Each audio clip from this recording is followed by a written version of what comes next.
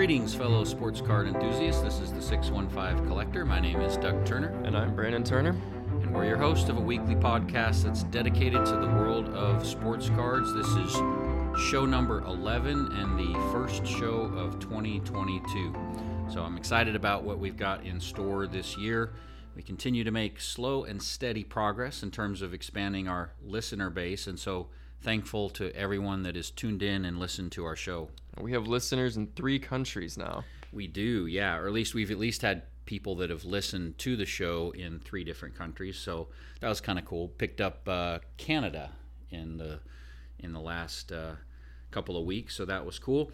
And our social media following continues to grow at a slow and steady pace, certainly not the level of others that have been doing this for a lot longer than us, but still good to see the growth and that we're experiencing, so it's been nice. Yeah, definitely appreciate anybody who takes time to listen to our show. Yeah, absolutely. No question about that. Also, got some nice feedback on our last show. It was great to hear, and happy that people enjoyed that interview with my dad and your grandfather, as we kind of thought it was special to be able to do that, have 3 generations of family on the show, so glad that others enjoyed that as well. I did think it was kind of funny. Several people were commenting about Meatloaf and calling him Meatloaf. Yeah, people pretty latched on that pretty quick. Yeah. Although I'm not really 100% sure if we actually said his real name anyway. We did. I think so. I don't know if we did or not. I think we did. We said Stuart Turner, right? Maybe. I don't know. But yeah, everyone latched on to Meatloaf. That was funny. Got some comments on a couple social media posts, so maybe his nickname is going to come back to life here. And people did comment that they enjoyed the stories, so that was fun. May have to have him back sometime later this year because he's got a lot more stories where those came from. So definitely. And you got an order back from SGC this week, right? I did. I got a small 10-card order that we had sent in at the beginning of December and got it back this past week. It was about a 27 business day turnaround time door to door, maybe 25 from the time they actually acknowledged receipt, which is technically when they start counting. So pretty decent turnaround time. There was nothing huge in the order, no monster cards, just a few sort of low mid-value football cards I wanted to get graded and get back before the playoffs. So it had a couple of Joe Burrows, some Mac Jones cards in there, an A.J. Brown, a Kyler Murray, I think a Josh Jacobs, and then did also have a serial numbered Devontae Adams that was numbered to 150. So, like I said, nothing monster. They were kind of probably more on the lower end in terms of the value scale. But that's a nice thing with SGC, with their pricing being $30 a card, you can do that and still potentially, make some money on the cards. All right, so what were the grades? Yeah, well, for the most part, I have to say these did not grade as great as I shouldn't say as great as I was hoping. So here's what happened. This was an interesting order because what happened was I kind of so this is a lesson for those listening. I didn't really look at the cards before I created the order and submitted it and paid for it. I knew what cards I was wanting to send in, but I didn't give them kind of my full grading review to see what they would grade. And so I just kind of filled out the order with the cards I wanted to send in and, complete it and all that. Then I went and looked at the cards and I was like, oh man, probably a couple of these maybe not should have got graded because I knew they weren't going to get a 10. But that's all right. Nonetheless, I got mostly 9s, 9.5s. There was one 10. So they weren't terrible, and there was, I think, one card that got less than a 9. It got an 8.5. I knew that was going to happen, although I was actually hoping it might get a 9, but it did get an 8.5. I think that was a Joe Burrow card.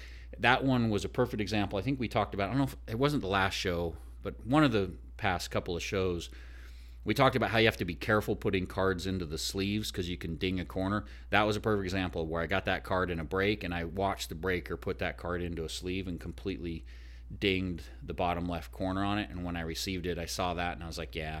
But I was hoping that would just knock it to a 9, but it ended up getting an 8.5. But all the others were 9s, 9.5s, and then a 10. I got a Mac Jones card that was a 10.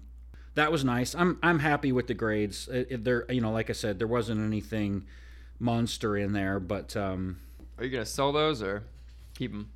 I'll probably sell them. I'll probably put them up on the My Slabs platform. Like I said, I don't think they're gonna bring high prices, but I'm hoping should be able to turn a profit in the aggregate on him. And there's a couple of them that I think I'll do okay on, especially Probably after playoffs for sure. yeah. I'm thinking a couple of the Mac Jones and a couple of the Joe Burrow cards those ones should probably carry the whole order. So All right, well, on the last show, we talked about our fantasy football league and mentioned that Scott and Cameron were in the championship, father and son.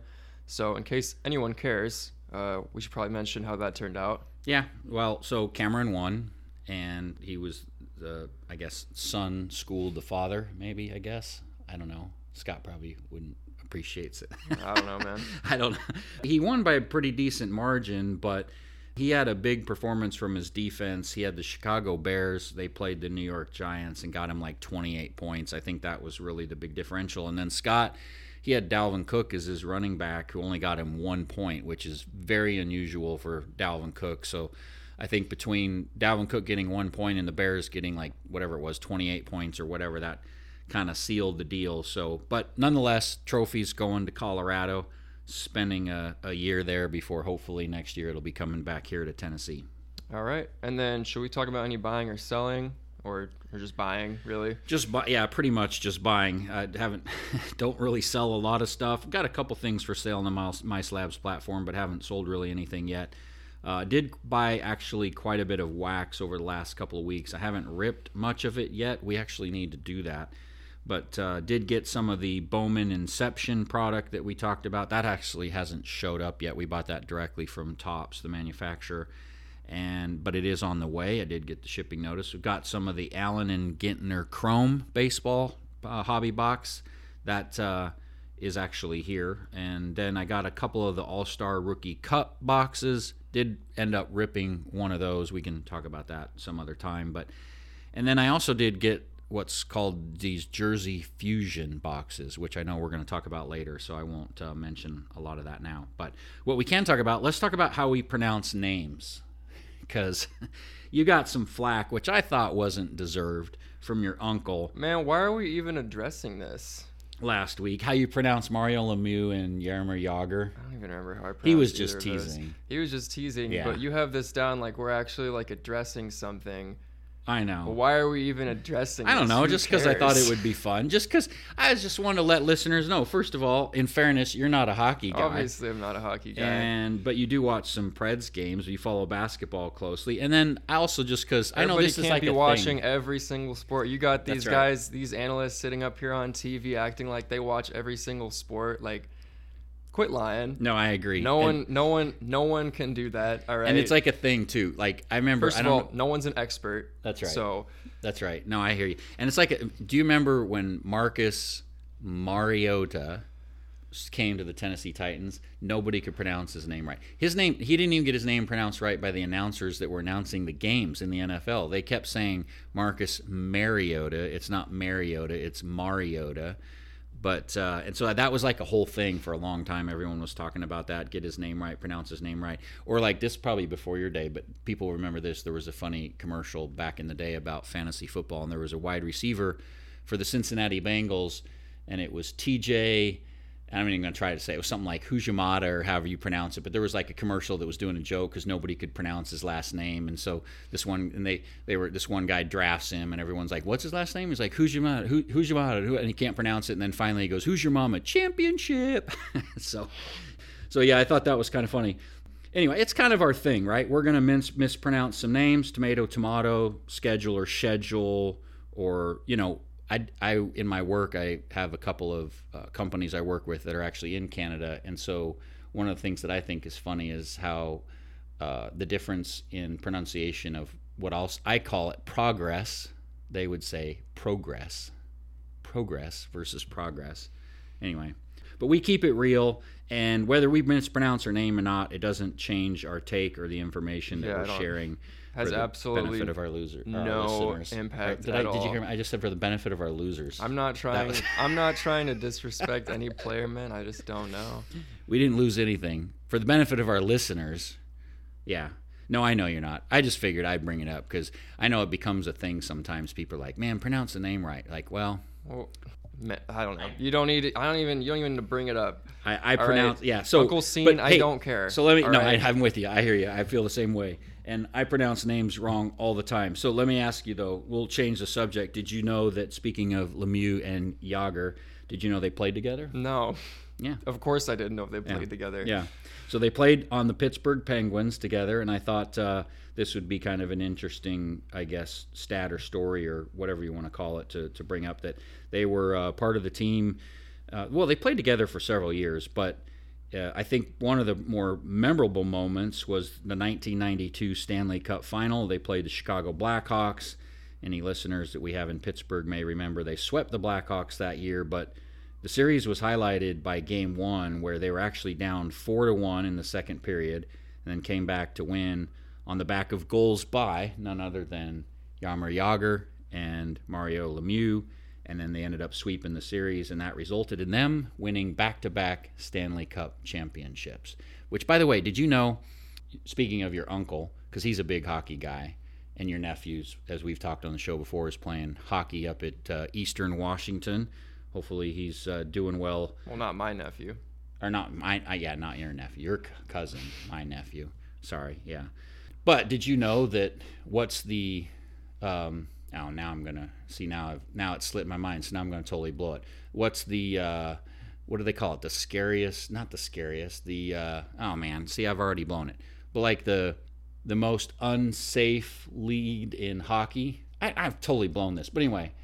Let's call it talking about? So What are you trying to say? And what I'm trying to say is, in hockey, if you have a 3-goal lead, that's considered like the worst lead you can have. Because for whatever reason, teams with 3-goal leads often end up losing the game. And it just made me think of it because that game I was just talking about in that Stanley Cup Final in 1992, Pittsburgh was down 4-1 to the Blackhawks. The Blackhawks had a 3-goal lead, and they ended up losing the game. And for some reason, I don't know why, but that's like a thing in hockey. Like 3-goal leads often. I don't know. That's interesting. Yeah. All right. Well, let's move on. Yeah, let's move on. Before we jump in the agenda for the show today, I do want to mention, because of my apologies on this, we did have another winner of the set of 1982 Topps 20th Anniversary Kmart Limited Edition Collector's Series cards that we gave away. And so my apologies, because I completely missed another winner that we had on Facebook. It was actually when I had Facebook up on my phone when we were talking about that last time, it was in a different location than Messenger, which is where I was looking, and so that's why I missed it. But I do want to give a shout out to Kevin Wright. Kevin will be receiving a complete set of those cards. We shipped the other cards out last week to all the other winners, so Kevin, we're going to get your set together. We'll get that sent out as soon as possible. It'll be no later than Monday for sure, so congrats, Kevin. You can look forward to receiving your cards soon. All right, Brandon, why don't we give a rundown of the show for today? All right. Well, first, we're actually going to do a penalty box segment today, if anybody remembers what that is. Nice. Yeah, we haven't had one of those in a while. So, all right, that's good. Looking forward to that. And then in this one, we will opine on the Fanatics acquisition of Topps and the various ramifications of that transaction. Yes, that was a big deal. Right. Then we will cover all the latest hobby news in the halftime report. We've also got some NBA and NFL stuff planned for our film study. And if we have time, we may wrap up with a coach's corner, but probably going to hold that one over to the next show. Sounds good. All right, well, let's get started and throw ourselves into the penalty box. 27 Columbus, 2 minutes for hooking. Okay, to get started here, the big news this week was that Fanatics is buying Topps. Not really surprising. It was probably one of the worst kept secrets in the hobby, to be quite honest, because I think everyone was expecting this. It was just a matter of time. But they made it official. They're buying Topps for $500 million, which is a nice price tag. The sale does not include the Topps confectionery business. Topps has a candy business, includes brands like Bazooka Gum and I think Ring Pops and things like that. There's also like a company gift card business or something that's not included. So this is the trading card side. But just to put that in perspective, remember last year Topps was going to come public, and we talked, I can't remember if it was the first show or what show it was, but we've talked about this in the past, how Topps was going to come public via what's called a SPAC deal, which just stands for like Special Purpose Acquisition Company. Anyway, it's not important. But they were going to come public, and that was right before Fanatics got the sports licenses for basketball, baseball, and football. And that deal was valued at $1.3 billion, but that did include the candy business, if I remember it right. That was the whole company. Now, just the trading card business is valued at $500 million. That's interesting. Definitely a hit, because I don't think their candy business is valued at more than the trading card business. I would hope not. No, so I'm guessing this is probably 50 to 70% of the value that they were going to get when they were trying to come public last year. I think I saw somewhere that Topps the trading card business does just over 500 million, maybe 550, 575 million in annual revenue, something like that, give or take. So this deal sounds like it'll be somewhere around 1 times revenue. Anyway, this was an interesting deal. Again, inevitable, but still very impactful. And so many interesting things about this. First of all, remember, Topps right now has the Major League Baseball licenses. Now, they also have some others. They have some soccer. They have MLS. So here's an example where I'm not going to be able to pronounce this, because is it Bundesliga? I think is how you pronounce that. Is that right? I don't know. That sounds... I don't know. I don't know. Yeah, I don't know either. So someone can rip me for soccer is like the one sport that I actually don't know a whole lot about. Yeah. Well, and then they have the UEFA, which is, I think, just the European or the Union of Europe Football Association or something like that. It's soccer. They have Formula One, which is racing. They have Star Wars, and they've got some other sports and entertainment brands as well. But so now, if you think about it, what's interesting about this is that Fanatics now gets all these licenses immediately, because Topps is going to be under their umbrella. So, again, wasn't a surprise. There are some people that have acted like, we called this, and frankly, you could say we did too, because we've talked about how we sort of expected this to happen.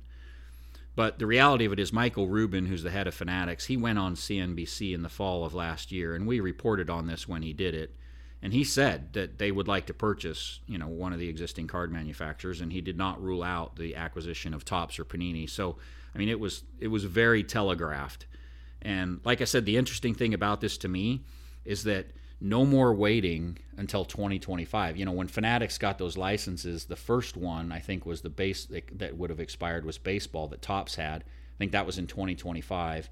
And then I think Panini's licenses, let me look this up, because I think their basketball license goes through 2025, and their football license, I think, goes through 2026. So the reality of it is that Fanatics wasn't going to be able to produce any of these cards until 2026 and beyond. But now, with this acquisition of Topps, they don't have to wait around anymore. So now they can just start. Yeah, they're immediately in the business. Now, they bought Topps because Topps, as a card manufacturer, has that expertise. Fanatics does not. They've also got the infrastructure. Fanatics did not. So they bought it for that. So Topps will be making this stuff still, but what's interesting is now Fanatics can have involvement, and they can kind of have some decision-making authority here about what they're going to do. Like if they've got some different unique ideas about how they're going to do different cards or different sets and how they want to do different things, they can start implementing those ideas and those plans now instead of waiting until 2026 or whenever it was. So good move for Fanatics. Yeah. So, yeah, they can get in the game immediately. So, to me, that's almost the more interesting thing here. It's not so much that, okay, yeah, they get the card manufacturing, but it's more about, hey, they can start jumping into this immediately now, at least with baseball. And they'll have Star Wars and those soccer ones and Formula One and all that. So, that's going to be interesting. Another interesting tidbit on this, in terms of you think about the impact. So, Topps sells on Amazon, has a deal with Amazon. Fanatics does not.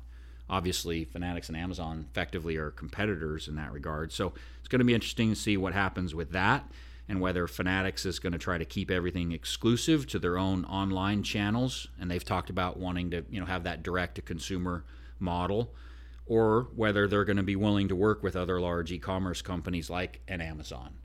So, and then, Topps also obviously had a lot of the distribution agreements with the physical retailers, Walmart and Target and those kind of companies as well. So I'd imagine a lot of that's going to stay in place, because Fanatics has already talked, Josh Luber and others have talked about how they want cards to be available and be able to get them in a lot of different locations. But I know they also want to do a lot direct to consumer online. So it's going to be interesting to watch that. Another thing that I think is going to be interesting about this is NFTs, non-fungible tokens. Remember, we've talked about those. But here's the thing. Fanatics will now get Topps NFT platform.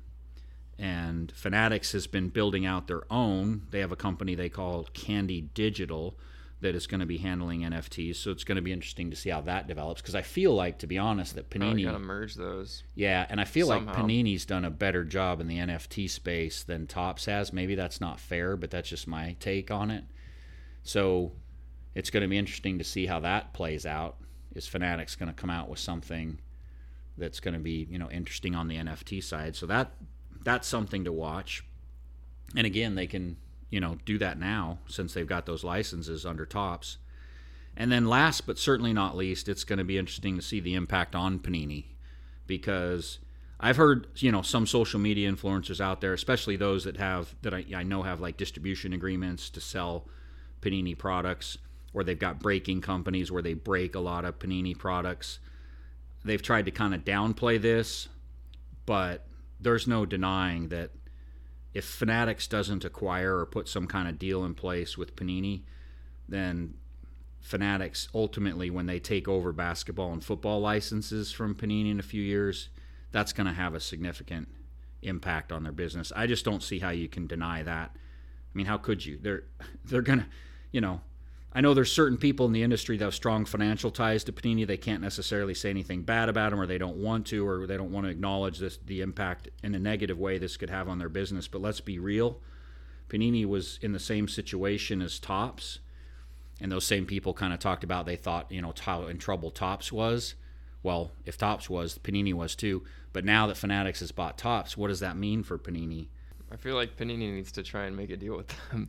Well, I feel like that's really their only option, because otherwise they're just going to be pushed out of business. And if you think about the incentive for Fanatics to do it now, is a lot less, because what they needed was card manufacturing. And so they, Panini or Topps or Upper Deck were kind of the three major companies that could do that. They've bought Topps. They have that now. So what's the value that Panini brings to the table? Now, I know there's a lot of other value that Panini can bring. They've got a lot of good brands and, a lot of things like the NFT stuff they're doing. There's a lot of other things. And they've got those licenses locked up for at least another, 4 years? So nothing's imminent here, because at the very least, Panini's going to be able to continue to be in the market with those licenses till, 2026 or 2027 for football and basketball. One benefit, I guess, would be for Fanatics to do something with Panini so they can get into the market quicker for those two sports like they can with baseball now with the Topps acquisition. But I don't think you can deny that if nothing happens between Fanatics and Panini, then 4 or 5 years from now, when Fanatics takes over those licenses, how can it not be a massive negative impact to their business? I mean, if you ask me, I think they would quickly become the odd man out in that scenario. And frankly, there's precedent for this. So I'll go back. We've got this actually in our blog post on our website. It would not be unlike what happened to Upper Deck in the 1990s. And if you read our blog post on our website, we give kind of a whole history and accounting of the sports card market and of sports card manufacturers. And remember, Upper Deck back then once had licenses with all 4 major sports leagues. They had baseball, football, basketball, and hockey. And they were one of very few companies to have ever done that. Quickly became a significant rival to Topps. But then ultimately, they weren't able to renew those licenses, and they kind of now largely found themselves relegated to more of a niche where they did maintain the hockey licenses, and they're producing hockey cards, and they do a bunch of other stuff as well. But as it relates to sports cards, hockey is really their main product, and they're not really a force in those other markets. And so I'm not saying Panini's not going to survive this. I think they do survive, but they certainly won't be as large of a player in the U.S. as they are today. And maybe that's what'll happen. Maybe they're going to have to sort of go back to their roots. Remember, they were a European company and kind of got their start with soccer stickers in Europe. And maybe that's what they'll do, is focus more on their international business than their U.S. business. I mean, who knows? Who knows? A lot can happen between now and then, so we'll see how this plays out. But I have to think, if I'm an executive sitting in Panini's chair right now, this would have me concerned about the long-term future. So we'll see. And speaking of Upper Deck, I guess they're another question mark. What happens to them through all this? They're probably not as impacted as Panini and Topps, obviously, because they did just renew their license agreement with the NHL. So they've got that locked up, I think, for, what did we say, 6 or 7 years when we reported that a few shows ago. So, they can stay independent, focus on that. Or is Fanatics going to try to do a deal with them in some sort of way in the future? So who knows? Another thing to think about in terms of what might be next for Fanatics, again, this is one of those, this isn't some crazy prediction. This is a very telegraphed move. They've already stated that they would like to acquire an online sports gaming company, and they've been linked to a company like Rush Street Interactive. I believe they're a publicly traded company now, and I think they just got approval to go into New York. So who knows? I mean, you obviously have FanDuel, you have DraftKings out there. They both have large presences in that space. I think they also just got approved to go into New York. I think that came out today, if I'm not mistaken. And DraftKings, for their part, they're publicly traded. Their stock has really declined quite a bit over the last several months. So who knows? They could be ripe for a takeover target. So we'll see. But Fanatics has already stated that's an area they want to be in, and they will be looking to acquire something to get to sort of further move them into that space. So I wouldn't be the least bit surprised if that's the next news that we see coming out of them. But anyway, it was interesting to see that event. Kind of hope not. What's that? Kind of hope not. Yeah, I mean, lots of changes in store for the hobby in the coming years. So, but we'll see. I'm not one of the ones that necessarily thinks that this is all bad or negative. There are aspects of it that I'm a little suspect of. I obviously don't want a monopoly.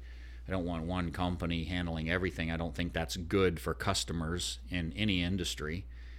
But I do think there's some things that Fanatics can do to improve. I mean, there's a lot of opportunity for improvement in this space. And we've already seen that. I mean, with a lot of the investment money the capital that's been coming into the space, there's been a lot of new companies and innovative companies and different things, that have technology that's been brought in that's made significant improvements. So I am excited. I think there's long-term opportunity in this space. I'm excited to see, what happens and kind of how things transpire. But that was interesting news this week. So yeah, I think that's our take on that. I don't know if I have anything more on that. All right. Well, then I think we've pretty much thoroughly covered that. So we can go ahead and move on, and we'll go ahead and jump into the halftime report. Okay, well, let's start with some unfortunate news. That is that we lost a couple of sports legends this past week or two. Yes. Both John Madden and Dan Reeves passed away, so that was unfortunate to hear. Yes, Reeves was 77. In fact, he passed just a few weeks before what would have been his 78th birthday, which was on January 19th. Yeah. And John Madden was 85. Yeah, it was sad to see that news. Have a lot of fond memories of both of those guys, actually, especially because, remember, I'm a Denver Broncos fan, and Dan Reeves was a coach for the Broncos back in the Elway, in the early days of the Elway, before Mike Shanahan came in, and actually took the Broncos to several Super Bowls. I think, was he the coach of all three of the Super Bowls in the late 80s? I'm trying to remember. I think he might have been. And then he ended up going to the Atlanta Falcons, and he was the coach when Denver played Atlanta in the Super Bowl. A lot of fond memories of Dan Reeves, and obviously John Madden as a coach of the Raiders. I mean, two absolute legends. Yeah, sports announcer, and then obviously the NFL football game that he's got out. Yeah, that was sad to see. And while it's not sports related, another absolute legend. Yeah, it was also sorry to hear and see that Betty White died. She was 99, and like John Madden, she passed just a few weeks before her birthday, which was January 17th, and that would have been the century mark for her. She was about ready to turn 100. So yeah, well, first of all, I don't think she's actually dead. Betty White can't die. Just kidding. It's really sad. No, but I really thought Betty White was gonna live forever, man. Yeah, I know. So that was a big surprise. But yeah, I want to joke about that, but I probably shouldn't. No, I hear you. It is really, really sad. Yeah, no, I agree. And I want to say, speaking of that, it was kind of unbelievable news, because I want to say 5 or 10 years ago there was someone that did something like that, and they said, and it got misinterpreted. I don't think it was a joke, but I think it was a story that got misinterpreted because it was like the story was that she dyed her hair, and someone I think misinterpreted that she died or something. I don't remember anyway, but nonetheless, that was I agree. It was like that's sad. Couple of absolute legends. Yeah. Okay, don't want to bring everyone down, but certainly want to pay our respects to those legends. And so that's why we wanted to bring that up here. But let's go ahead and move on now to some less sobering news. All right. Well, last time we talked about the Mint Collective, which is an industry conference that was scheduled to be held in Las Vegas from January 28th through the 30th. But now, due to the recent Omicron COVID outbreak, that conference has been pushed back and will now be held in March from the 25th to the 27th. You can find all the details on their website, www.themintcollective.com. Yeah, I was wondering what they were going to do there because it's not surprising to see that get pushed back. I'm actually looking forward to that. I'm hoping that you and I will both be able to go to that because I think that's going to be a fun event. In grading company news, PSA announced a new PSA branded sleeve for their slabs for any submission at the Super Express level or above, and they said it was one of many product enhancements in the works. Yeah, a couple quick things there. So we talk about slabs. Remember, those are just the sort of plastic or acrylic, whatever you want to call it, casings that these grading companies put the cards to protect the cards. And then what typically we'll do, I know it's like, protection for protection, but there are sleeves, these kind of thin plastic film sleeves that people will get. We do the same to put the slabs into to protect the slabs so they don't get all scratched up because people don't want to have scratched up slabs. And anyway, so now they've got their own branded, like you said. And then, but I thought what was most interesting about that is they said many other product enhancements in the works. So I'm not sure what that's all about, but we're gonna put our name on some other stuff too. Yeah, so I don't know. That'll be interesting to see if they've got any innovative. Ooh. Well, it'll be interesting to see what they got in the works there. So I know they just say it like that's like it is kind of funny deal. Because it's almost like one of many product enhancements. Do you in the need works. Basically all they did was put their name on a sleeve. That's true, actually. That's true. That's all they did. They branded a sleeve. That wasn't an enhancement. They just put their name on it. Yeah, that's all they did, and they have their own sleeves now, I guess. But yeah, I guess that's a good point. Yeah. Okay. Yeah, I can see that.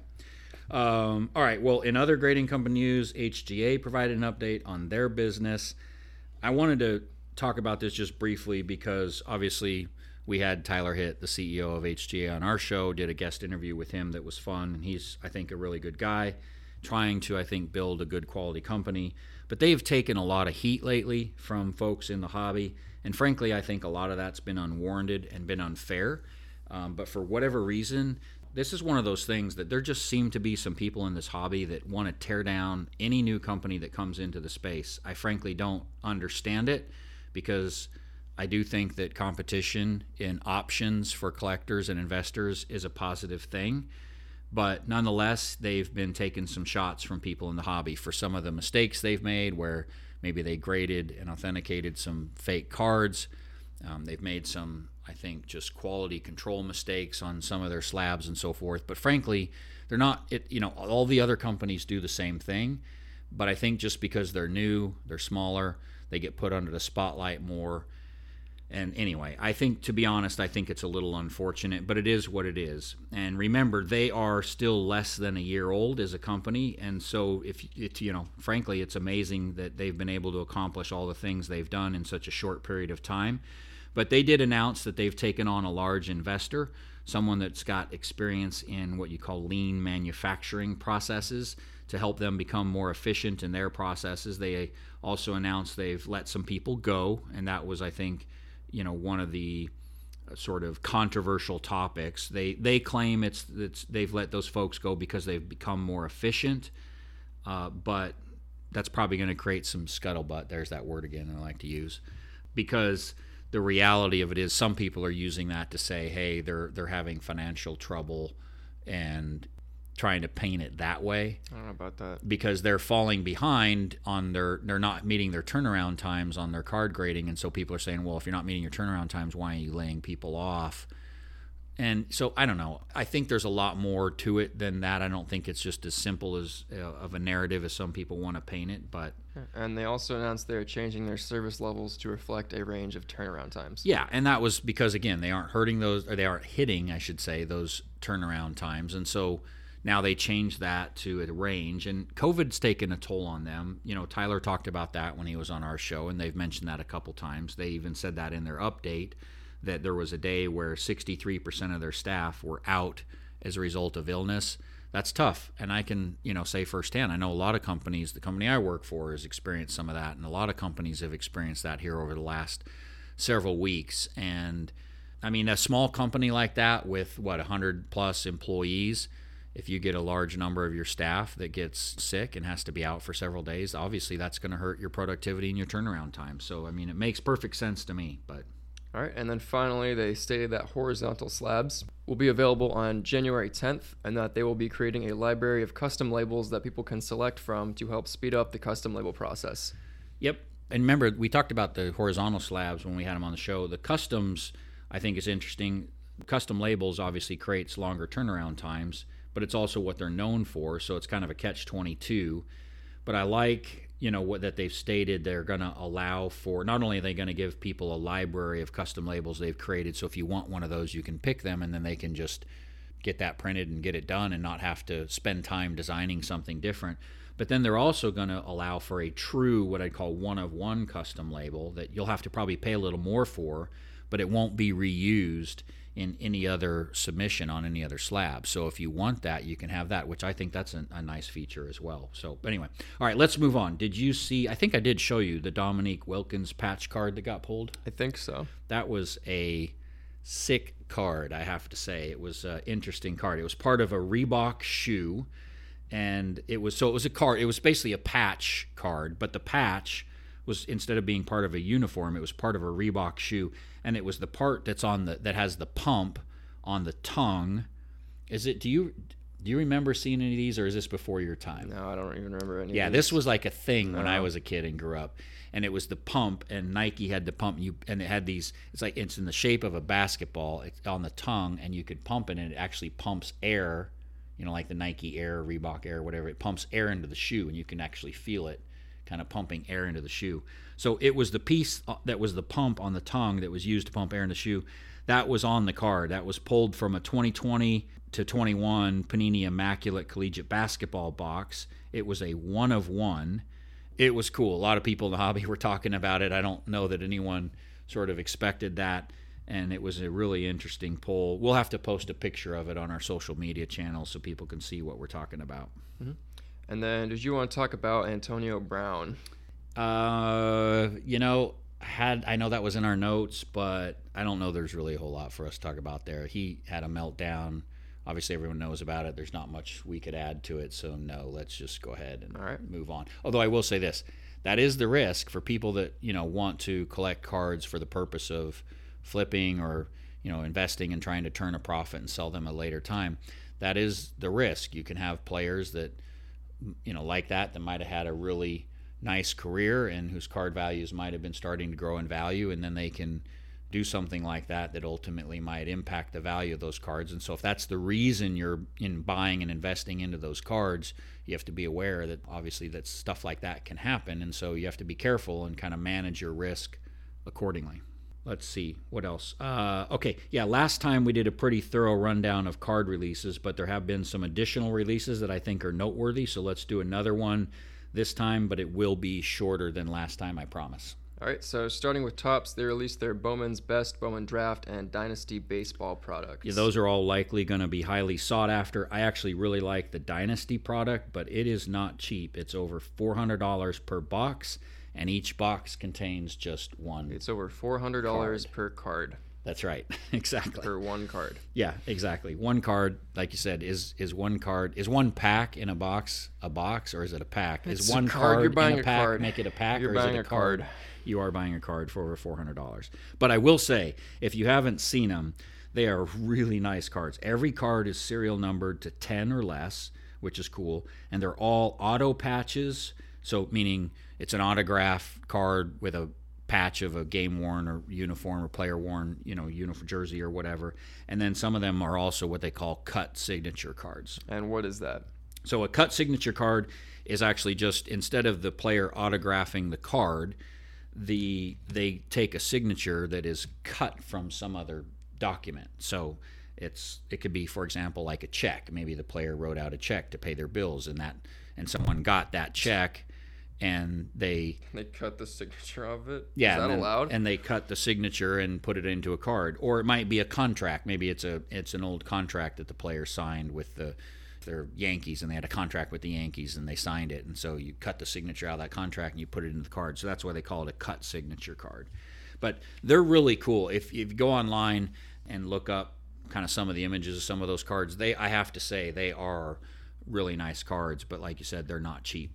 And then the Bowman Draft product that you talked about is also highly sought after. That contains autograph cards from many of the top prospects. So guys like, and hopefully I'm pronouncing this right, another example where we're probably going to mispronounce a name, Marcelo Mayer, Jordan Lawler, a bunch of guys like that. Those always sell for premium prices. And so as an example, many of those autograph cards that have been pulled, if they're even just the base autos, are already selling for several $100s. And then some of the serial numbered parallels that have autographs on them are literally selling for thousands of dollars. But a word of caution here, there's always typically a frenzy when this product is released, and the hype builds around a lot of these players. But inevitably, many of them won't pan out as expected, and then when that happens, the value of these cards will plummet. So you have to be careful if you're buying them in the secondary market. In fact, I'd recommend not doing that. I'd recommend you buy the wax, the boxes that are available now, and then see what you can pull from the packs in those boxes rather than paying a premium for them in the secondary market. All right, and it should be noted that those come in many different configurations: Hobby Light, Hobby Jumbo, Super Jumbo, etc. So it just sort of depends on what your price point is and what you want to get in terms of which box you should buy. Yeah, and a good resource to find out information about what's included in all those different boxes and the checklist of what all players and cards are included in the set is a company called Cardboard Connection. They've got a website. In fact, if you go to our website, look under Hobby Resources, and our website again is www.the615collector.com. Click on Hobby Resources, and then click on Card Research. You'll find the link there to Cardboard Connection, so you can click on that. It'll take you to their site, and then you can just search for whatever product or set you're looking for, and they kind of give you all the information you need to know about that product or that set. All right, so moving on to Panini. In football, they released their Mosaic, Phoenix, and Immaculate products, and then for basketball, they released their Hoops and Donruss products, which will be the first products to contain cards of the 2021-22 rookie class in their pro uniforms. Yeah, and similarly, Upper Deck released what's called their MVP hockey cards.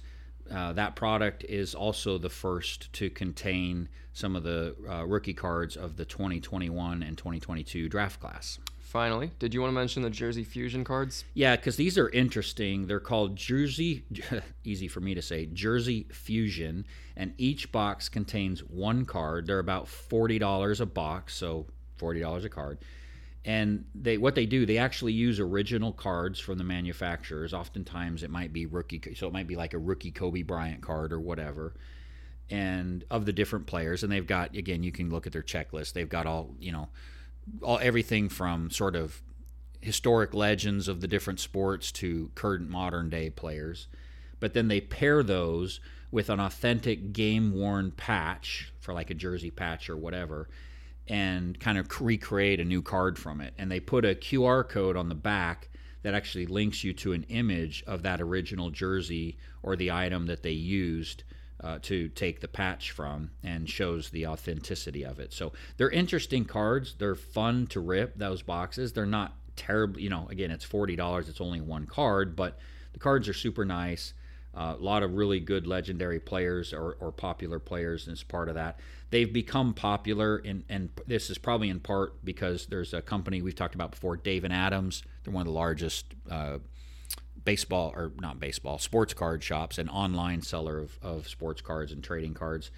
They've put a bounty out for anyone that pulls the Justin Herbert 1-of-1 NFL Shield card. So the patch is the NFL Shield that's on the jersey, and it's a 1-of-1. and they have said that if anyone pulls that from the Jersey Fusion box, they will pay you $15,000 for the card. Now that assumes you couldn't go out to auction and sell it for about $50,000. I feel like you could get it. Yeah, I feel like you could get more than that for that. I think you probably could, but I don't know, maybe not. All right, well, that's the rundown of card releases for today, so let's move on to other news. And actually, this one will be me. It's not really news per se, but I did want to mention, or at least highlight, did you see the social media post from Blaze Jordan? No. Yeah, about collecting No, cards. I don't know. Yeah, well, so do you know who Blaze Jordan is? Because No, you I probably don't. don't follow that as closely.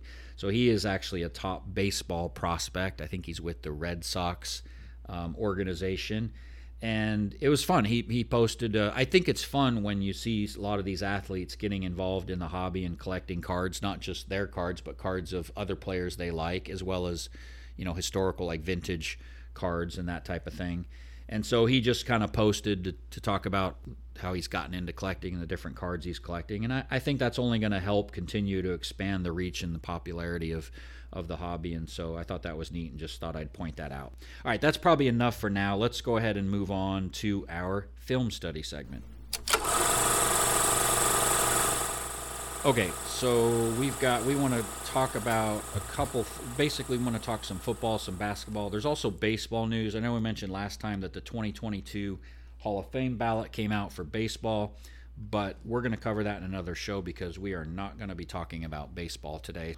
But we are going to talk football and basketball. We got a lot of different topics to hit on. Where do you want to start? Do you have a preference? Do you want to start with the Pro Bowl thing?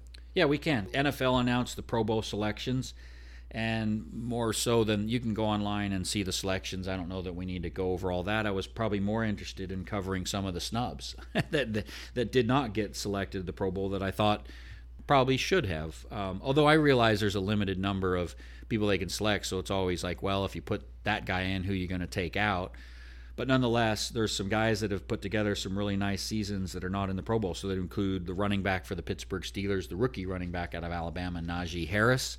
We've talked about him before. He's had a good year. Also, another one I was a little surprised at, and that's Josh Allen, quarterback of the Buffalo Bills. Our listeners know I'm high on him. I know he hasn't had as great of a season, maybe statistically this year as he had last year.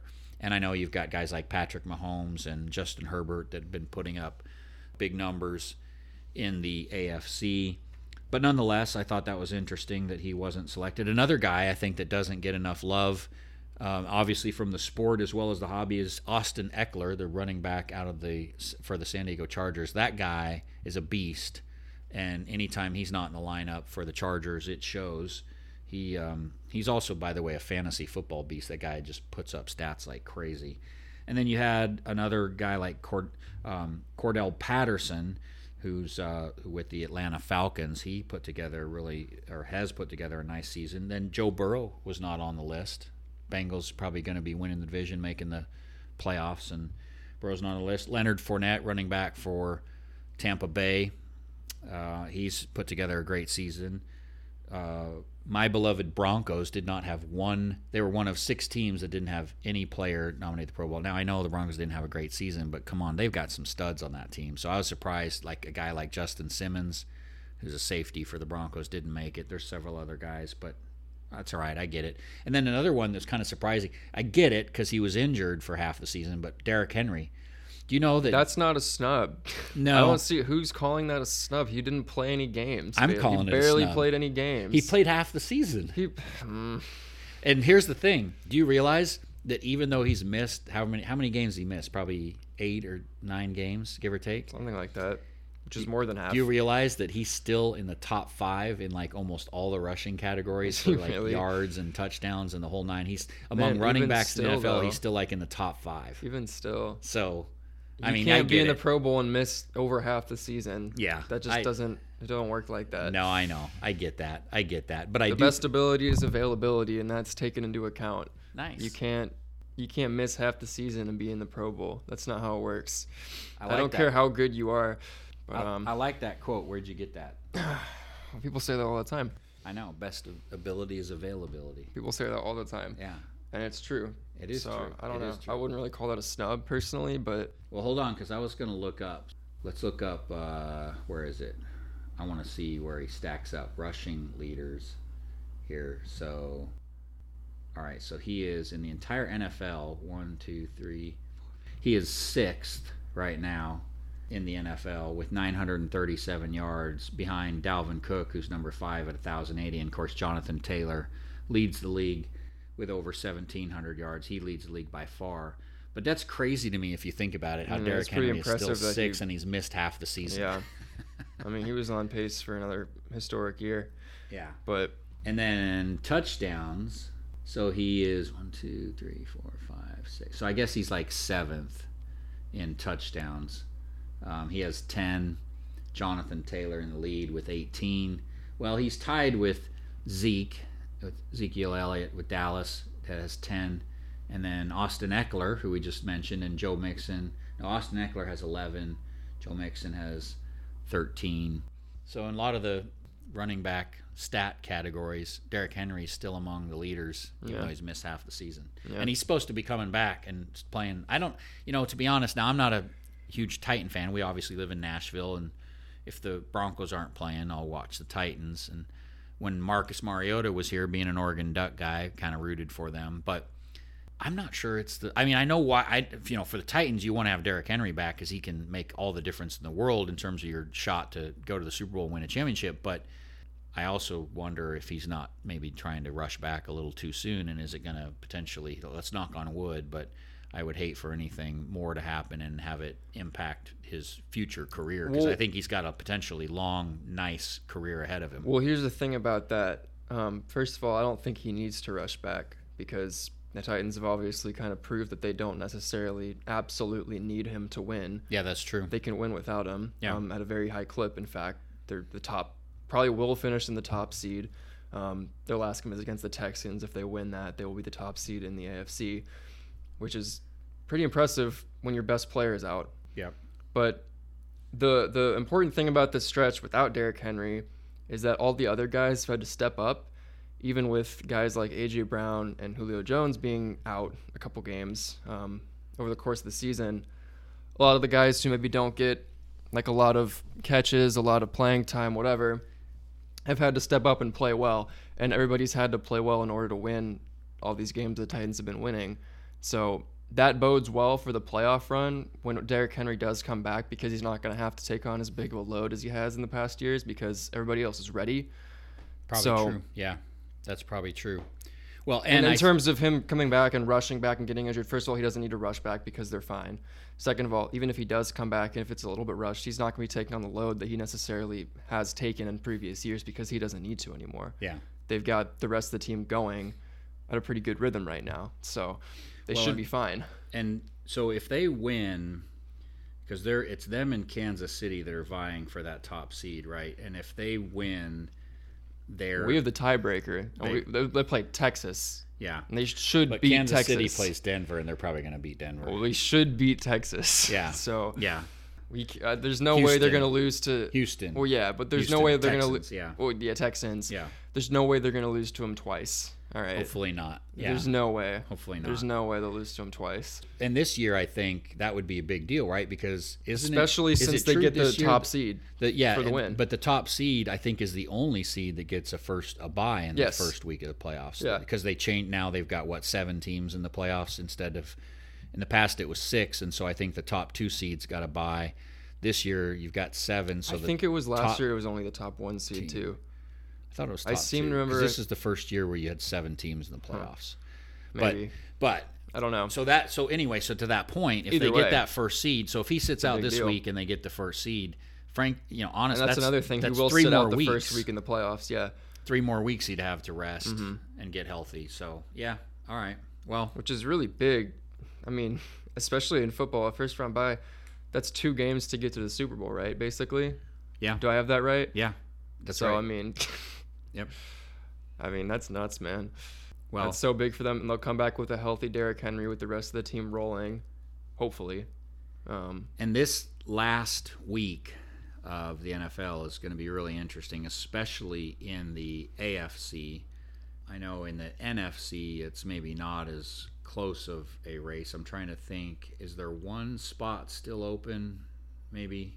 Do I have that wrong? Because you You got Green Bay, Dallas, I think Philly, Tampa. I think there's one spot still open up for grabs in the playoffs. You've got Arizona, you got the Rams.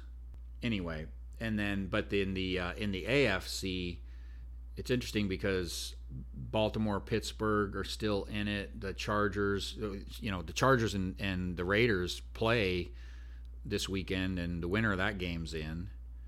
And then I think there's one more spot, right? Because you got Buffalo, New England, you got Cincy, Tennessee, Kansas City, then one of either the Chargers or the Raiders. And then, I think there's one more spot available after that that'll be between, I think it's Indy. I think Indy probably gets it, but it's between Indy, Pittsburgh, Baltimore. I think it's between those teams. That's the interesting thing. The AFC is so open in the playoffs, too, since there's so many. Yeah. No team is, really pulling away that much besides Tennessee and Kansas City, but they're not even really pulling away that much. NFC is where you see guys teams actually kind of pulling away. Yeah. But that's good news for anybody in the AFC because you don't have to play anybody from the NFC unless you make the Super Bowl. Yeah. So at that point, it doesn't matter. Records don't matter. All right, well, let's see. And in the NFL, we could talk about maybe some of the guys to watch in the playoffs. We haven't talked much about non-quarterback players. We did talk about Jonathan Taylor and Najee Harris as a couple of rookie running backs that we like. Or I think in the past we've talked about Jamar Chase as a rookie wide receiver and kind of his connection with Joe Burrow linking up from their LSU days. But before we do that, I guess we can talk about some of the guys to watch in the playoffs. I still like Josh Allen, to be honest. I actually think Buffalo is being overlooked in all of this. Kind of all the focus has been on Tennessee, on Kansas City, on Cincinnati, on I think New England. The issue is their record. But they're still going to win their division, I believe. We'll see. But they're tied right now with New England. But I think they end up winning that division and probably end up with, being tied for the second best record in the AFC. I'm just telling you, look out for Buffalo. I still like Josh Allen a lot. I know he hasn't statistically had the great season, and I actually think the value of some of his cards are really decent good too. But and you can pick up some of his cards. His cards, depending what you're looking for, he's got some cards that are more expensive. But comparatively speaking to like Burrow or Herbert or Mahomes or those guys, so a lot of Allen's stuff has actually kind of come down in the back half of the season because he hasn't had as great of a season as he statistically, like I said, as he had last year. But I actually like him, not just for the short term, but I actually like him for longer term as well. So I think he's one to watch. I think another one I think is interesting is Derek Carr. Now we'll see if they can beat the Chargers. They got to beat the Chargers to get into the playoffs, but all the focus has been on Herbert and Burrow and everything else. Meanwhile, Derek Carr is sitting there, he's got the Raiders positioned. If they win, they're in the playoffs. And again, I know Carr hasn't had, but he's not had a bad season. I want to say, let me find the stats here because I think he's thrown for over four. Yeah, he is fourth among all quarterbacks in the NFL, having thrown for over 4,600 yards this season. Which, by the way, to compare, look how close this is. Matthew Stafford right now is in second, so Tom Brady's first with almost 5,000. And then Matthew Stafford has 4,648 yards, Herbert 4,631 yards, and Derek Carr 4,618 yards, and then Burrow 4,611. So 2 through 5 in terms of leaders in passing yards are all separated by less than 40 yards. So that's kind of interesting. And I know you also have to look at things like passer rating and some other things, but nonetheless, and Carr doesn't stack up as strong on some of those things. But I actually think if the Raiders get into the playoffs, I think they've got a team that can be trouble for. I'm not saying they make a deep run, but because I don't think it's a dangerous team to play in the first round. I don't think they'll, and I can't, I'm a Bronco fan, so I can't believe I'm saying this, but I don't think they'll go deep. I don't think they're going to the Super Bowl, but I think they could challenge you some wouldn't teams. Necessarily, they could sneak up on some I don't teams. think you would want to play them in the wild card Exactly. round. They're the team I think you don't want to play. If you were a higher ranked team, you would not want to see them in the first round necessarily. Yeah, that's exactly right. So I think he's one that's interesting to watch because his stuff is not terribly expensive as well. We've talked about his rookie cards before. He's in that 2014 rookie class, and Let me do a quick. Give me some hold music or some Jeopardy music while I'm trying to pull up his Jeopardy card music. stats here. I'm not humming on this mic for you. Come on, man. Why not? Be like, you got it. Or some not it's some right there. Not some Jeopardy music, but yeah. All right. So he's 2014 Topps. I'll use the what should I use? I'll use the Topps Chrome rookie card, and in PSA 10, it is selling for, is this right? That's about $150. Some of them not even that. Depends. There's different variations, different image variations. But so you can pick up his rookie card, PSA 10, in let's say $50 to $100 for his card. And let me look at the pop count, because I don't think there's incredibly high pop count with his stuff. Where is it? There you go. All right. So his Topps Chrome rookie. All right. So it's not extremely low, but it's 2,056. So there's 2,056 10s. I mean, that's not low, but it's also not like some of the more modern guys that have 3, 4, 5 plus thousand. He also has a Bowman Chrome 2014. 529 is the pop count on that one. Anyway, so all I'm saying is I think some of his cards might offer some value, and potentially over the long haul as well, because I'll tell you what, in the off season's gonna, I know we're not there yet, but just to real briefly touch on, I think the off season in the NFL for quarterbacks is going to be really interesting, because you got guys like Russell Wilson. Where's he going to end up? Where's Aaron Rodgers going to end up? What's going to happen with Deshaun Watson? Is he kind of come back in the league?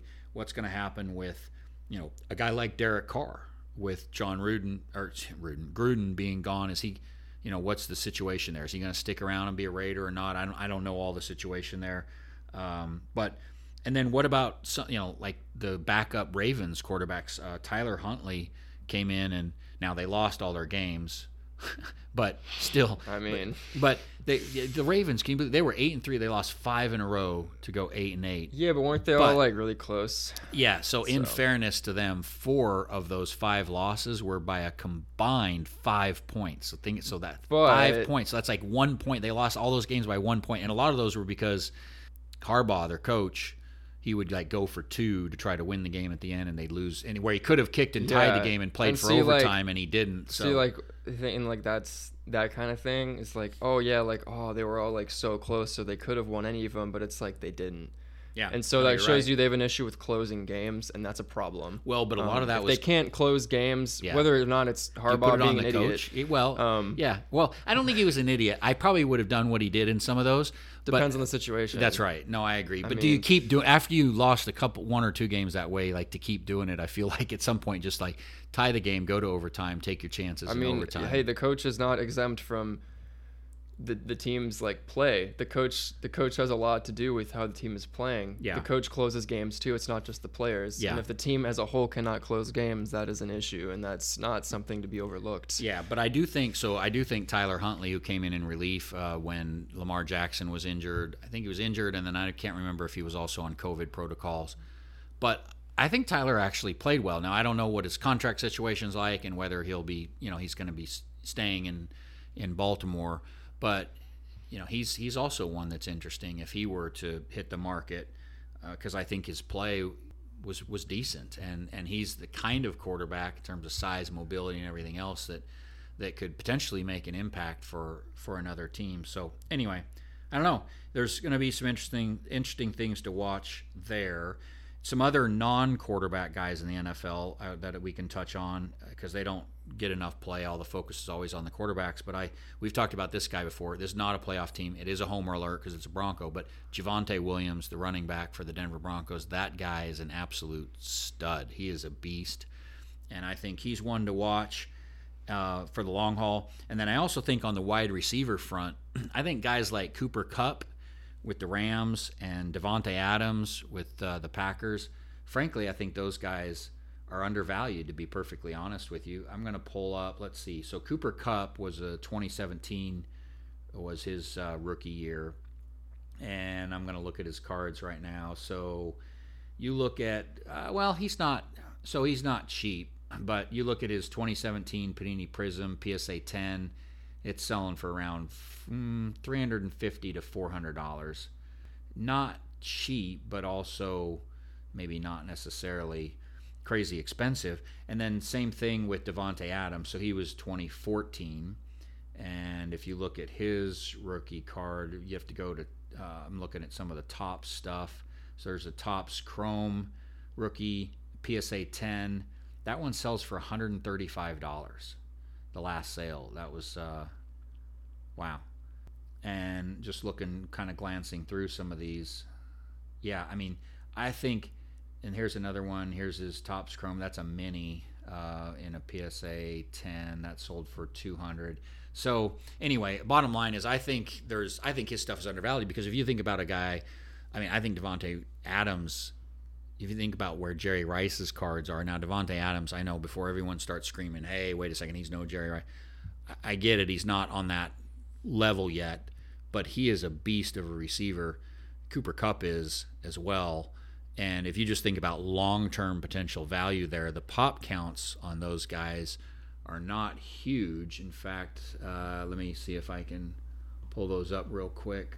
I'm not going to be able to do that, am I?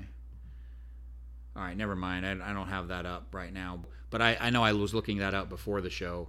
And, oh, here we go. I've got it now. So let me put this in. Give me some more of that. Cue that music again for me. Music? No music? No music. No music to tie us through. So I'm trying to get the pop counts. I'm using gem rate, and my connection here is not as fast as I would like it. So Cooper Kupp, I'm looking at that Panini Prism pop count on PSA 10s from 2017, 213. So not a huge number. Now I realize that if his cards started going up significantly more in value, there's probably a bunch of raw cards sitting out there that would increase that pop count, but nonetheless. And then let me look at Devontae Adams real quick, because I think his pop counts are similar. Yeah, so if you go to his 2014 Topps Chrome that we were talking about, 236 is the pop count on PSA 10s. So if you compare those pop counts to, say, guys, some of the all-time leading receivers like Jerry Rice, and the value on Jerry Rice cards, the PSA 10s for like Adams and Kupp are selling about the same price as, say, a PSA 8 is, or maybe a 9 for Jerry Rice. So anyway, like I said, I just think on a relative basis there's some value there. I've probably spent way more time on that than I wanted to. But so some other guys I'd look at, another guy I like, although his cards are not necessarily cheap, but it's Kyle Pitts. Kyle Pitts was, if I'm not mistaken, was he the first, I should have looked this up before the show, I don't know why I didn't. Was he the first tight end to get 1,000 yards in his rookie season? I think so. Check. Yeah, all right. So sorry, we'll have to edit some of this out for our listeners, so we're not sitting here waiting for this stuff to load. But yeah, he becomes the first rookie tight end. Yeah, so I think that's right. I think he was the first rookie tight end ever to have 1,000-yard season, and I think he's a beast. Now he's with Atlanta, and the Falcons have not. They've got some work to do to become a contender. But nonetheless, I think he's a beast. If you want to get his stuff, there's not a lot of graded stuff out there on him. So if you're going to get his stuff, probably have to go with maybe like the more value stuff might be the Don Ross rated rookie cards. Maybe go for the holo on that. Or you could also go for his Absolute. He's in the Panini Absolute. You could get his Kaboom card. The Kaboom card is selling for about $300. Not cheap. That's raw, not graded. But those Kabooms, if graded in a 10 for a top player, can actually get into the four figures pretty easily. So anyway, I think he's one to keep an eye on, because it's first. So let me put that back. The first rookie tight end in 60 years, it says, to top 1,000 yards. I think the last one to do it would have been Mike Ditka, right? Let's look at the story. Yeah, that's right. Yeah, so Mike Ditka looks like was the last one to do it in 1961. And so Kyle Pitts, first one to do it since the great legend Wow. Mike Ditka. So anyway, I think he's one to keep an eye on as well.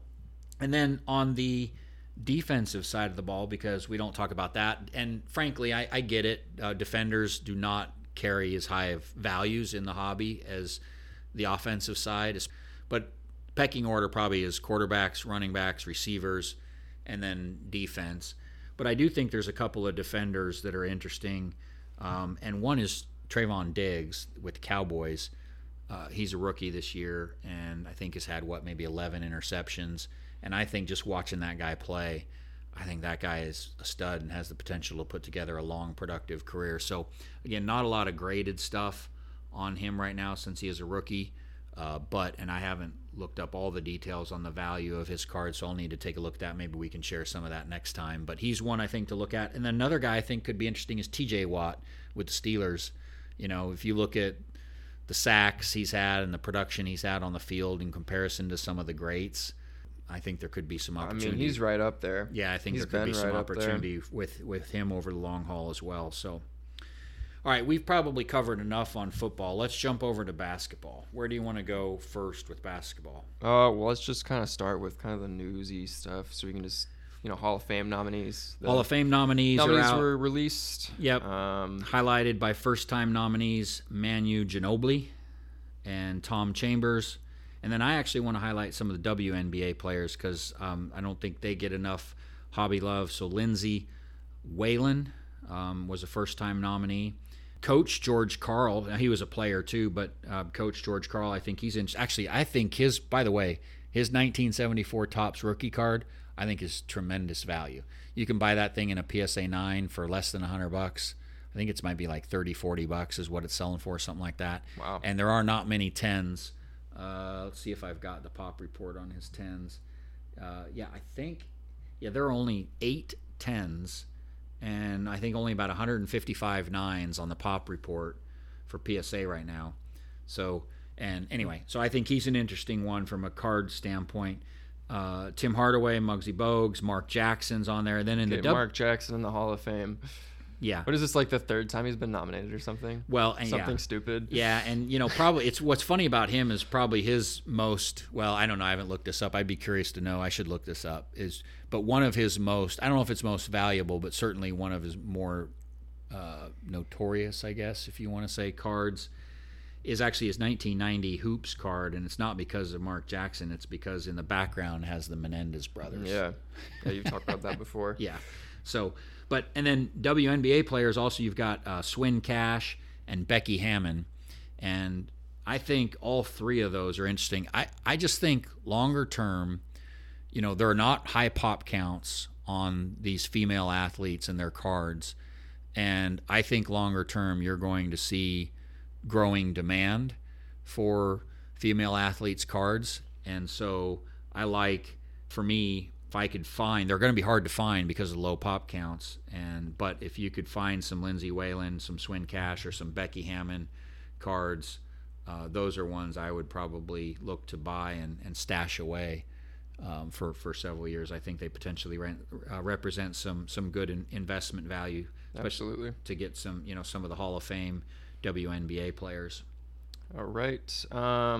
I will say also, this has absolutely nothing to do with the Hall of Fame, but Klay Thompson is expected to come back this Sunday, actually, against the Cavs. Oh, nice. That's big news. Pretty interesting. Yeah. And on that same note, they're doing the all-star fan voting for the all-star starters. And guess who's currently 4th in the West guards? In the West? Yeah. For guards? It's Klay Thompson. Oh, really? And he hasn't played a single game, and the fans have voted him. He's the 4th highest fan voted all-star right now. He hasn't played a game. Now, that's just the fan vote for the starters. Yeah. I mean, you also have media popularity and player vote. The fan vote's really just tiebreaker. Unless you're like 1 or 2, you're not going to be a starter. But I just think that's interesting. He hasn't played a single game, and he's number 4 in the fan voting. Well, them and Phoenix Suns, I guess the Jazz are up there too, but them and Phoenix Suns, I think, are Phoenix is actually ahead of the Warriors in the standings. Yeah, right now they just pulled ahead last night. Warriors had they had Curry, Draymond out. They lost the Pelicans, and Phoenix evidently won their game. So they lost to Phoenix. No, the Warriors lost to the Pelicans. They didn't have Steph or Draymond. But the Phoenix also played, and I'm assuming, I'm guessing I won. thought you meant they lost to Pelicans and to Phoenix. No. Yeah.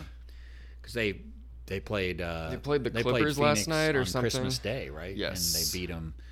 That was a good game. But speaking of Phoenix, I did have in my notes I wanted to touch on Devin Booker. because, and we've talked about him before, but where's my notes on that? Devin Booker, there it is. So he became the 7th youngest player to reach 10,000 career points behind only, and this is a nice list to be behind, or to be on, LeBron James, Kevin Durant, Kobe Bryant, Carmelo Anthony, Tracy McGrady, which might be surprising to some people on that, and Giannis. That's good company. Yeah, and Booker's only 25. He was a first-round draft pick in 2015. Now, some of his cards, they aren't cheap per se, but, man. Right. And people who don't know, he's at a 70-point game, too. Wow. Which is like, he's like one of like 3 people who've ever done that or something like that. Yeah.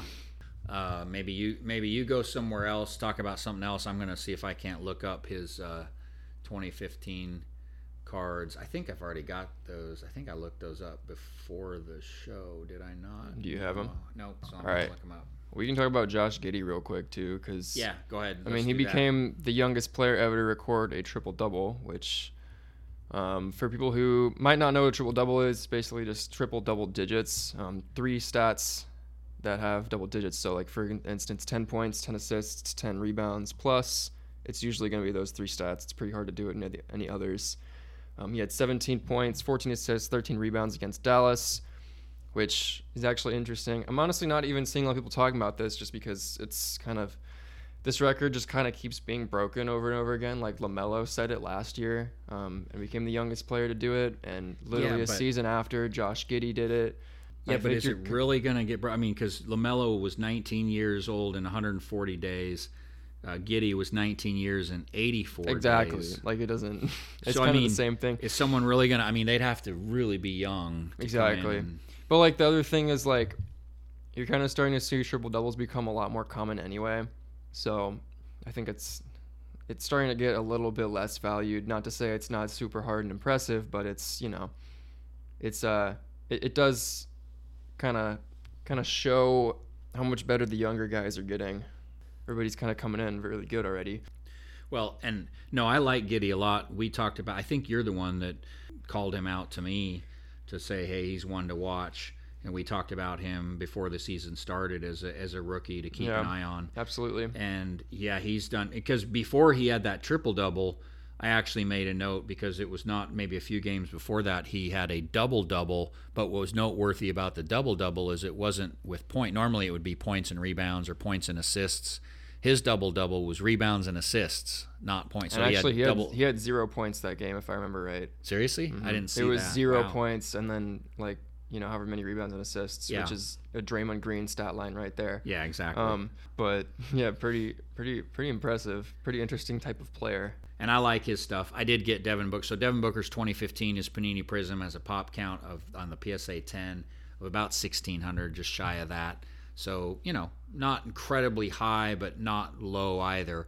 And that card right now is selling for around $400, give or take. But so it's not cheap, but I think there's potentially some longer term, if he keeps doing what he's doing, I think there's some upside. Because like we said, he's only 25 years old. Mm-hmm. So. All right, and then we definitely should mention that Dirk's jersey was finally retired. In Dallas, Mark Cuban and the Mavericks, they finally retired it. Number 41, who, he's pretty clear-cut, the best player in their franchise history. Spent 21 seasons in Dallas, which was his entire career. 14-time All-Star, averaged over 20 points per game, and led the Mavs to their only NBA title during the 2010 and 11 season. He was also the MVP in the 06-07 season, and I'm pretty sure he's like top 5 or top 8 or something in the all-time scoring list as well. But it's pretty good to see him finally get his jersey retired there. He's going to be in the Hall of Fame as soon as he's eligible. I think it's probably in the next year or two or something like that. He'll be eligible for the Naismith Hall of Fame. They've also put up a statue. They're going to be putting up a statue in front of the arena of him. Are they really? I think they unveiled like a miniature version of that on the night that they retired his jersey, and it looked pretty cool if that's the correct one. It's a pretty nice looking statue, and it was pretty interesting. So Dallas actually played Golden State that night, and so I think everybody might have been a little bit worried because Golden State was probably the favorite to just kind of come in and just kind of crush Dallas. But Dallas actually won that game and held Golden State to like 84 points or something. Really? Which is really, really nice for Dirk's retirement night for sure. That is nice. I'm looking up his rookie year was 1998, I believe, if I'm not mistaken. He has a few different cards that year. I'll use Topps, and Topps Chrome is the kind of the baseline. But those, the terms of the PSA 10s, there's only about so there's 190 of the Topps, what we call paper, and then 162 of the Topps Chrome. And just to give you an idea in terms of the percent of total cards graded, it's about a 10% gem rate, meaning about 10% of all the cards graded have received a PSA 10. I actually like to see that. The lower you see that percentage of 10s, the better in terms of value or long-term investment value. Because you see in some of the modern guys, it's like better than 50% of the cards being produced get 10s.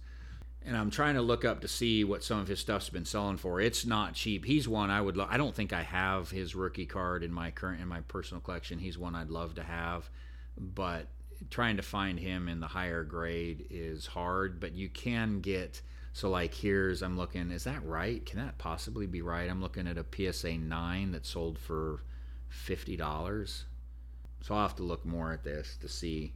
Here's his Topps Finest card in PSA 10 that sold for $230. If that's the case, I'm not sure if that's right, but if that's the case, then that I would say that's undervalued in my opinion. I think there's good long-term investment value in some of his stuff. He's the probably the best player in franchise history. He One was of the best players ever, yeah, honestly. Exactly. I would maybe put him in, almost like a Kevin Durant in terms of his height and size and how he plays outside, shoots. And the thing was, he wasn't like super athletic. And the interesting thing about that's Dirk is that Dirk kind of came into the league and he wasn't like very good, honestly. Like he was one of those players that kind of took him a minute. He came in, he could shoot the ball really well, but that's about all he could do. Eventually, he kind of worked on putting the ball on the floor more, worked on his playmaking, and eventually developed that, everybody knows that like one-legged jumper, left leg fadeaway that he's so known for. Developed that, and over the course of a few seasons, started to kind of become really, really dominant. Yeah, he didn't just come into the league like that by any means. Well, it looks like the last PSA 10 sale I can find on him on his Topps card was actually this year, so it was a few days ago, for about $300. And then the PSA 9s of that card, it looks like they're selling for around $50. I just think that represents a lot of value. That seems like, seriously. Another interesting thing about him, he had a 50-40-90 season, which, 50% from the field, 40% from three, 90% from the free throw line shooting percentages, which is a very, very hard club to be a part of, and he was that at least one season. Well, and he can claim he's got an NBA title that he got with the Mavs in the 2010-2011 season. He's a league MVP in the 2006-2007 season. So, averaged over 20 points a game over the course of 21 seasons. He's a 14-time All-Star. Definitely. Yeah. And the best part about that ceremony for me is they kind of barely even talked about how good he was as a player. They really talked more about him as a person, which is kind of nice. Because if you ever kind of heard Dirk talk or seen him interact with anybody, he's just like a super nice guy. Seems like a really good guy. Super kind of soft-spoken guy, but has a sense of humor. Very, very, very nice person. And they kind of, most of what they were talking about was just kind of how good of a guy he was, which is awesome. Really nice to see. Absolutely love that. Yeah, so he's definitely one I'm going to have to look to add into the personal collection, because I definitely liked him as a player, and like you said, he's probably an even better guy. Yeah, and at those values, goodness.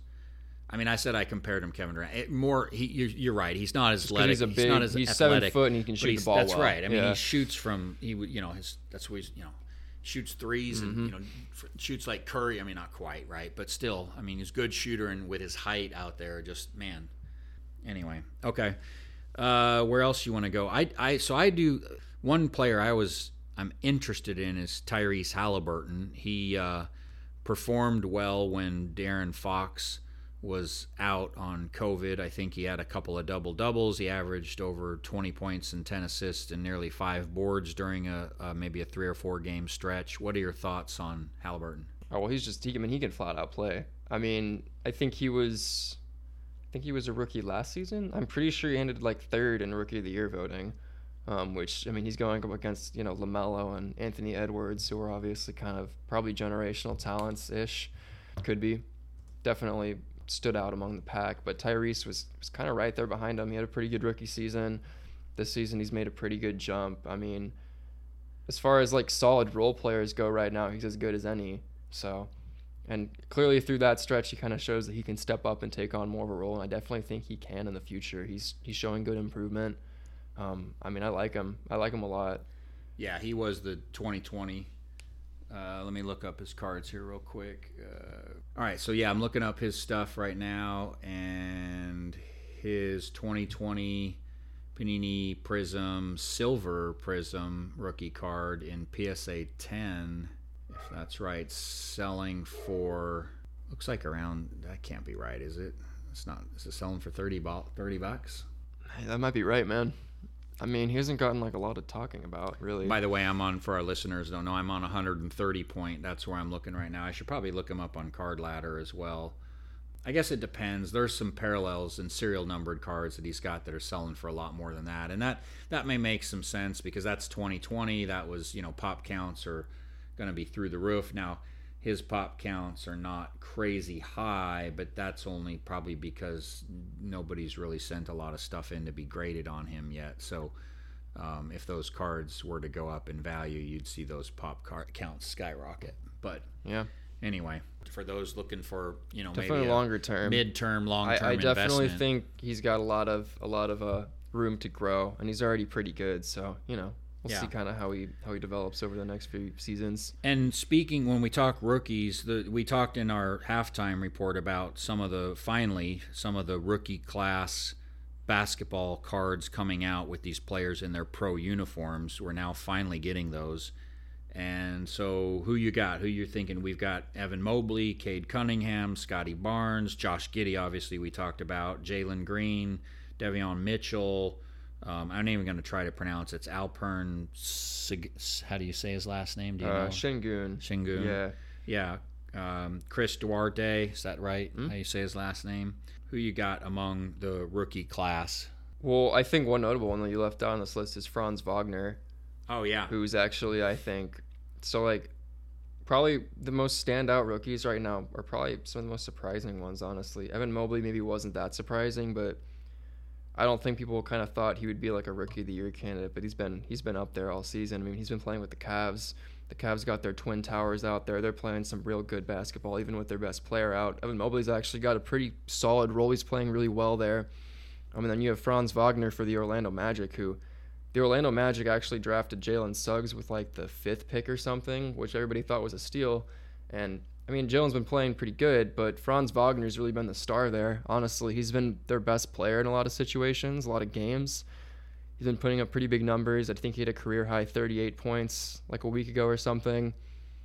I mean, he's just playing lights out, and he's comes from a basketball family. I think Mo Wagner is his older brother. He's second leading scorer on the Magic right now with 16 points behind Cole Anthony. Exactly. Who's at 20.